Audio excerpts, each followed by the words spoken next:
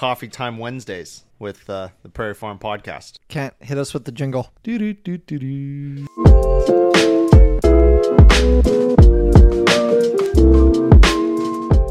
Welcome back to the Prairie Farm Podcast, presented by Hoxie Native Seeds. It's your favorite 15 minutes of your week, possibly our worst, least favorite.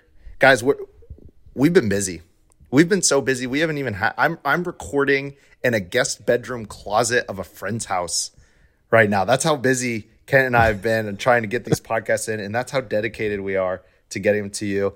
We've been so busy. We haven't even had time to get Peyton in on any of these, and honestly, I'm genuinely bummed about it. I'm bummed. We miss Peyton on the podcast, man. So, thanks for joining us, Ken. Where were you all day? I was on a field trip, and that's what my topic's going to be about. I was originally going to talk about grizzly bears. Now's your chance to be disappointed, everyone. But I will talk about grizzly bears next week. But I was at a Prairie Remnant field day for the North American Prairie Conference, which is in Iowa this year for the first time in, I think they said 13 years was the last time they had it here. And we had, there's like 625 or something people registered for the conference, and total, I think there's a little under 1,000 people involved. Just really cool. Really cool. We were there all day Monday, got to hang out, learn from some of the coolest people you've ever heard of. A bunch of people you've heard on our podcast. Tabitha Panis was there. Chris Helzer was there. Laura Walter was there. Laura Walter's boss, Laura Jackson, who we're going to try and convince to jump on our podcast, spoke. And a lot of other really cool people that hopefully you will actually hear soon on the podcast. It was a really awesome event. Yeah. It was one of those things where you know that, I mean, you look around the room, it's just like anywhere. You can tell everyone's got slightly different interests and ways that they do life, but we all come together around Prairie, and I think that's pretty special to, every once in a while. I don't think it's good to be only with like-minded people all of the time. I think that's how growth stops, and a false perspective as to how the world works is born, is when all you do is hang out with people that think the way you do. But every now and then you definitely should. And helps it's you. refreshing. It helps you see the vision. Helps you. It reminds you why you stay late at work or get up early, or are riding through a field that could not be any bumpier to plant Prairie. It's just those moments. But so we actually just coincidentally, and there was like 100 tables in this room, that we just coincidentally sat at the same table as Chris Helzer, and we were chatting with them. We were chatting with them, and something he said, because we were naming off people that we knew that he also knew, and just like connecting over it. And I said, it's crazy how small of a world the Prairie world is. And he was like, it's a little sad, isn't it? And I was like, I guess that is kind of sad. The fact that, most Prairie people know most other Prairie people, and most Prairie people have read most of the Prairie books. And it's just, that part's a little sad, but I guess this is the most people they've ever had at this conference. There were a lot of really influential people there that were,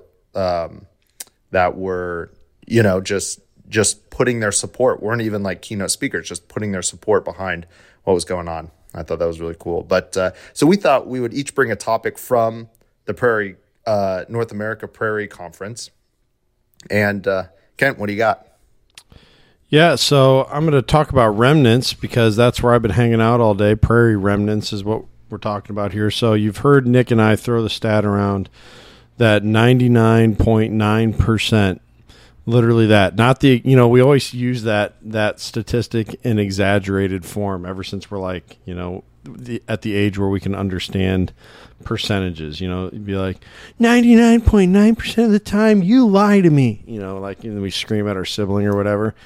In this case, 99.9% is not an exaggerated figure. Yeah. It is the actual number. It is rounding down. It is rounding down. Yeah, it probably is.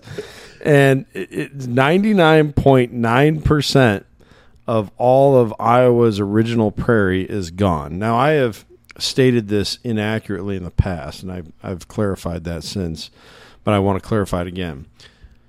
That doesn't mean that now only 0.1% of Iowa's surface area is prairie, because we have people like Carol that have been planting, reconstructed prairies since the 80s. So I'm not sure when you factor in all of the CRP acres and all of the backyard pollinator plots, and people have, different things going on in their properties that constitute as part of a prairie, plus all the remnant prairie. I don't know what that percentage exactly would be. It's not going to be great, but it's definitely a lot better than 0.1% of the surface area. So I think in Tom's talk there, he said like 7% or something, or 9%.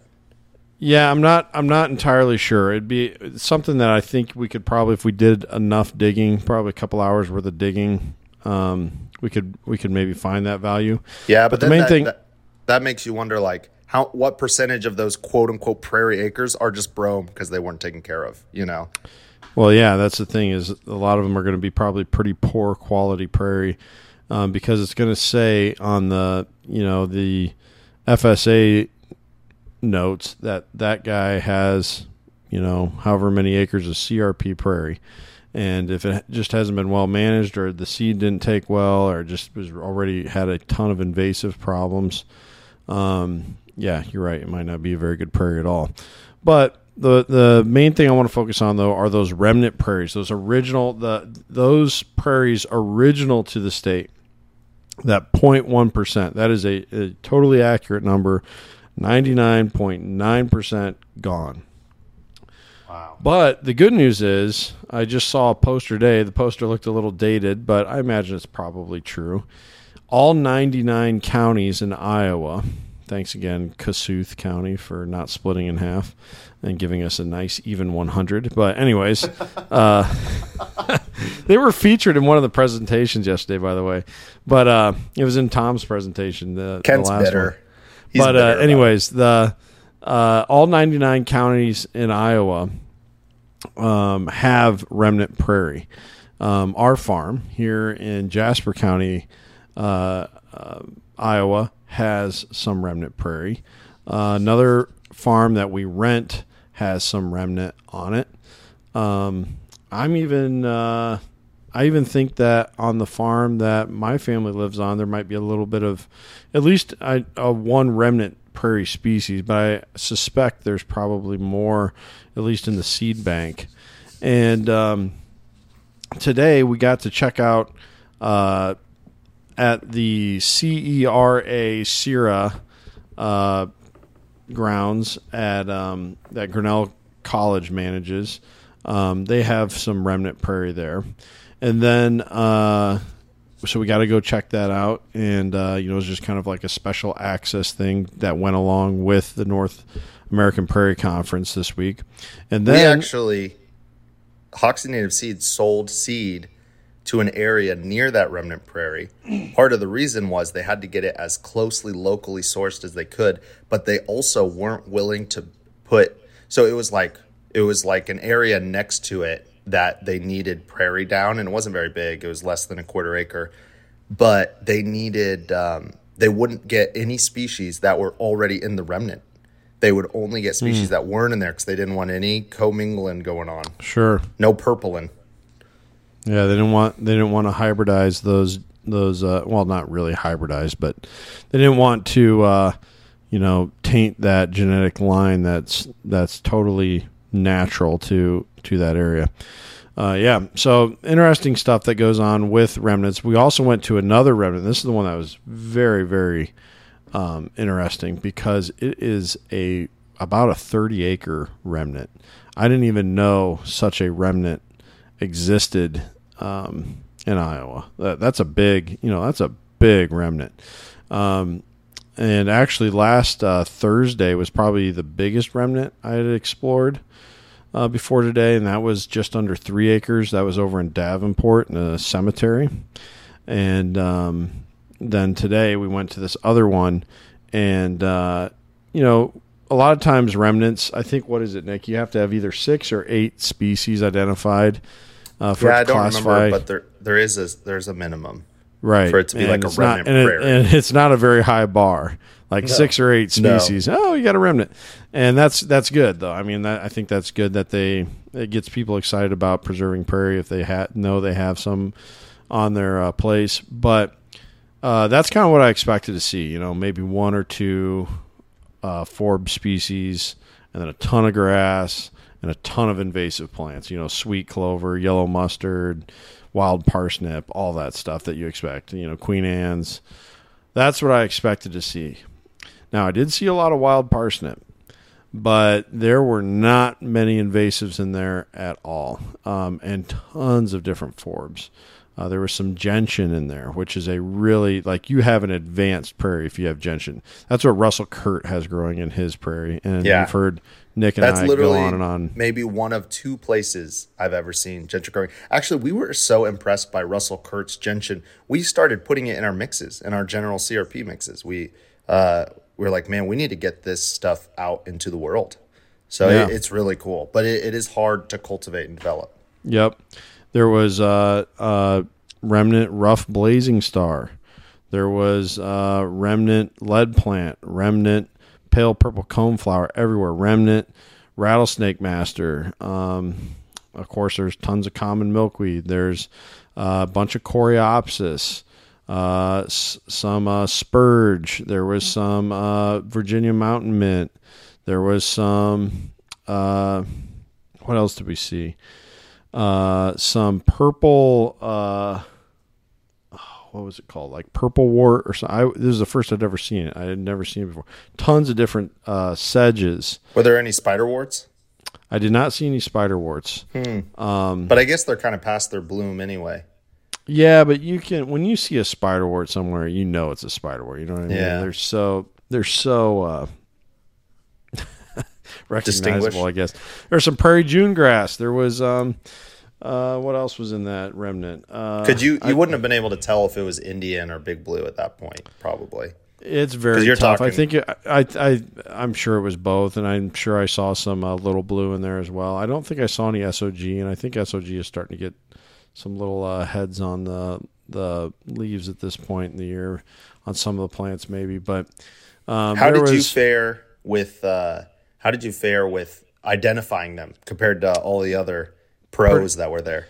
I would say I was at if there were 3 tiers, with tier 1 being like maybe you could identify like the easiest things like common milkweed or black-eyed Susan or something, which they did have some of that there too. And 1 being like you can identify flower species before they have flower on them, just by looking at the leaves and the stems and stuff. I'd say I was firmly at a 2. Like I could identify pretty much everything we grow. Yeah, I mean I was I knew more than probably half the pack and less than maybe I was like at a 2.3. How many people were there? There was probably 20-ish people in my group, maybe a little more than that, maybe closer to 30. Awesome. And there was so much to see. There's also some round-headed bush clover in there. There was what else was in there? Of course, all kinds of asters, I'm sure, but you can't really tell what those are yet. Were you seeing the bees? Oh yeah, that was the other thing too. I had so many different bee species on me today. I even got stung by a bee that, was just a different, like little tiny bee that you would only find really in a prairie. You're not, most people aren't going to see that buzzing around their red or white clover that's growing in their yard grass or something. It was really just a testament to how diverse the landscape was, and they also manage their prairies differently than what most people do their CRP, and if I have any criticism for the hardcore prairie people out there, and it's not just in prairie, it's anything, right? Whenever you become an expert on something, you get like these little like pet peeves. You know what I mean? It's like, and Nick and I saw some of that flexing going on yesterday on a few things, and you know, it's just it's a way to flex your brain muscle. I know so much, you know, and yeah. And then they poop on the people that are just trying, their beginners. Right, exactly. So there was, you know, and I'm not saying that this was the leaders of the group. I'm not singling anybody out by any means, but sometimes, you know, you could hear people being like, you know, farmers just want to burn in the spring. Everybody just wants to burn their prairie in the spring, and their point. I mean, we saw data on this yesterday. I sat in on a couple fire prescribed burning sessions yesterday that talked about how the power of burning in the summer, the power of burning in the fall for diversity. But when you think about farmers, they're fighting two things when they burn. Cool season grasses are huge because so many of them were intentionally planted to either be a part of pastures or because they were allowed in the early days of CRP when it was just called the set-aside program, because they could there was some kind of allowance for being able to, I think, you know, harvest some of that for silage and so forth. And it was just much more lax as to what you could plant in the early days. So they're trying to fight that, but also, and the best time to do that is a spring burn. And then the other thing is, in the fall, what do you have around every strip of CRP on farmland?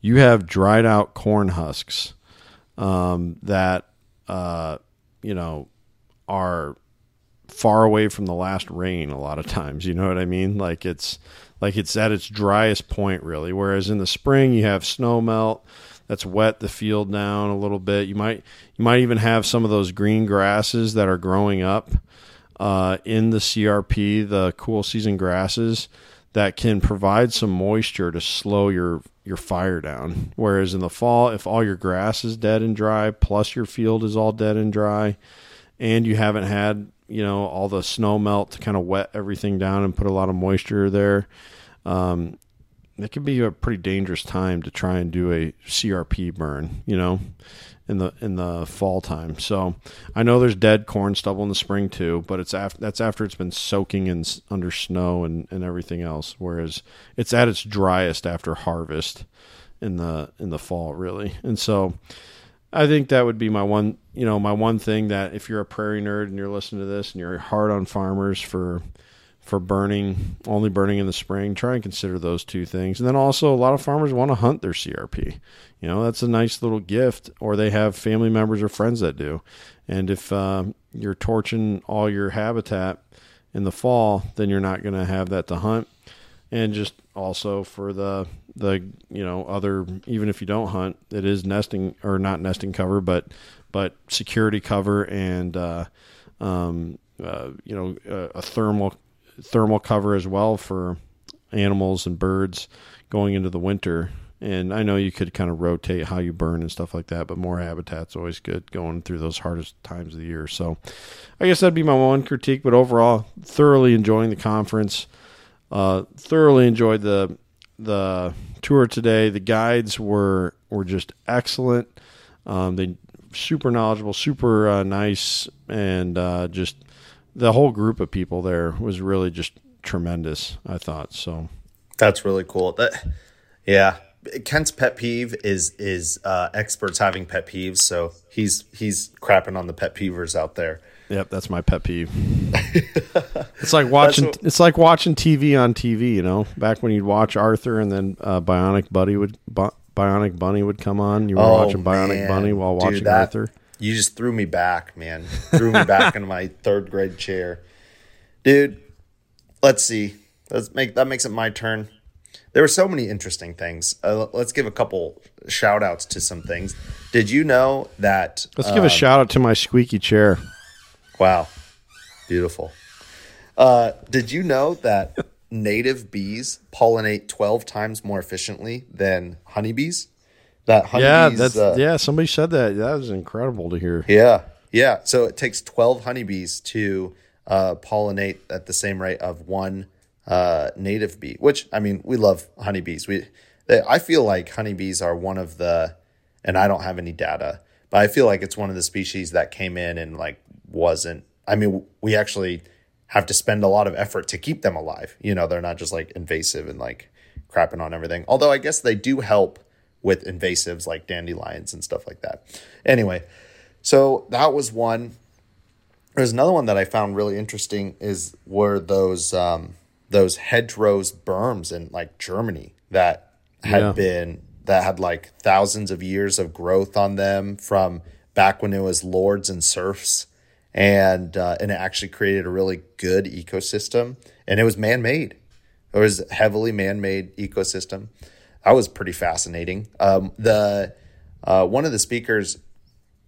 the keynote speakers was really interesting. He was talking about how we can even get people to care about prairie and why farmers are having better practices. And he's from California, but he was basically saying that some of the farmers are out of water or out of soil.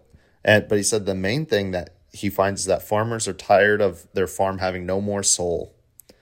No more soul. Yeah. Anyway, that was just an honorable mention. The thing I want to talk to you about that I thought is fascinating for me, because we deal with this a lot in our mixes, is what ratio. We had a person talk about what ratio do you put forbs and grasses in. And all the data that he had, and he admitted that a couple of the different points of data had a pretty small sample size, but he had many different kinds of data, and many of it had a great sample size. That the 50% forb, 50% grass was almost always better, because if you only have forbs, you can't keep out. If you only have forbs, you have a really hard time keeping out invasives. But if you only have grasses, then your forbs that would normally be there to attract bees are really struggling. And so your grass is like, there's no forbs there. So the bees aren't coming in as much. The pollinators aren't coming in as much. But if you go too many forbs, then you start giving too much room for invasives and not having that landlock, and that, and there's a lot more erosion that's going to happen. So we tend to think, and I've been guilty of this, thinking like, oh man, 80% forbs, that's going to be way better. Just some little blue stem and SOG and put forbs, and it's going to be way prettier. But actually the best way to do it is to have 50% forbs, 50% grasses. And they found that more insects show up when you have 50-50. The more forbs you get doesn't necessarily mean the more insects. And that was fascinating. So when you have a good 50-50 ratio, it actually keeps out brome really well. They were saying that their border fights brome. And it's just because it's a more well-balanced prairie, and how prairie is used to interacting. So it's got all of its parts. It kind of reminds me of when Taylor Keene taught us about the four sister gardening technique that the Omaha and many other tribes used, the three sister technique. But as Taylor taught us, the Omaha has added the fourth species, which is the sunflowers, which serve as like a windbreak to protect the corn and beans from getting knocked over. But the point being, and it keeps raccoons away. Was that a thing? Say that again. No. The squash keep raccoons away. Yeah, the squash keep. Yeah. So the point being, like, the grass is kind of the protector in a way for the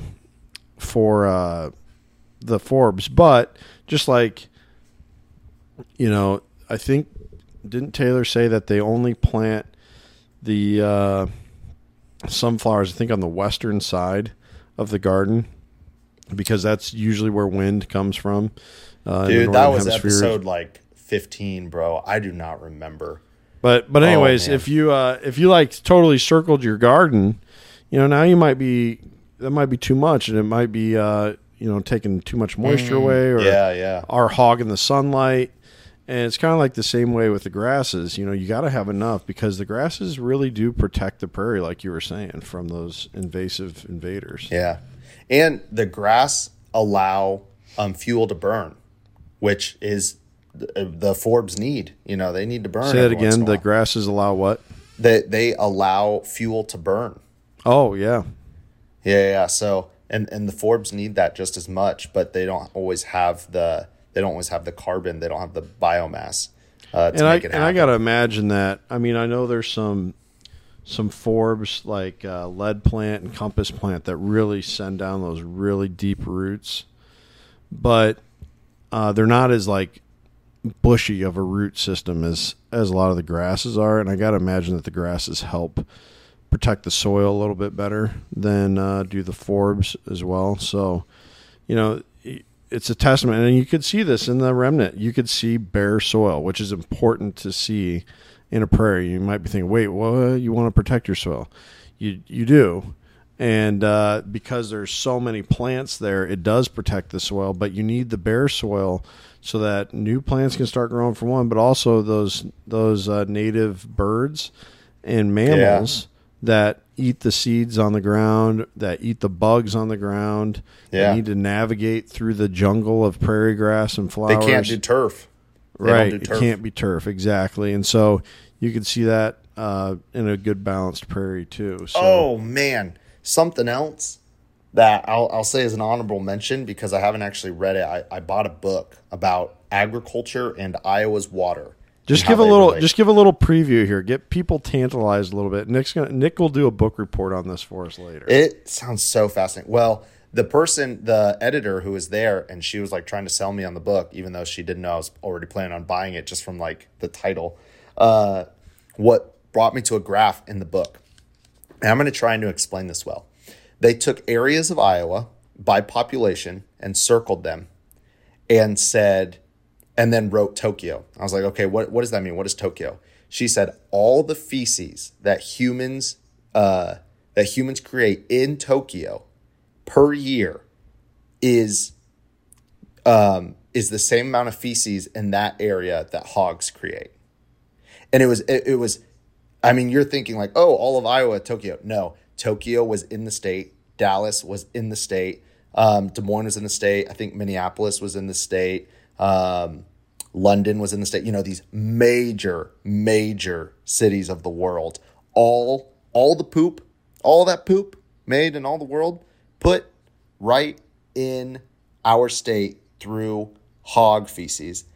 And that's just hog feces. That's not even cattle. And I understand hog is like definitely a majority of it for us, but that's not even counting cattle. And that blew my mind. And just think about that for our water. And I was telling Dad that, and he was like, I drink that? And I said, yeah, you better change that filter on your fridge at home. Because my goodness, it's been red, blinking red for like a year. He needs to get that changed. Wow, way to call out Carol there, Dick.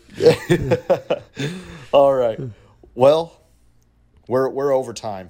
We're over time. Yeah. Ken we're excited. We still got 2 more days. We got 2 more days of conference. I know, dude. I was pooped after Monday. Just after Monday, I was pooped. But thank you so much for tuning in. Don't forget, we're sponsored by Hoxie Native Seeds. Dad pays the bills around here. And till next time.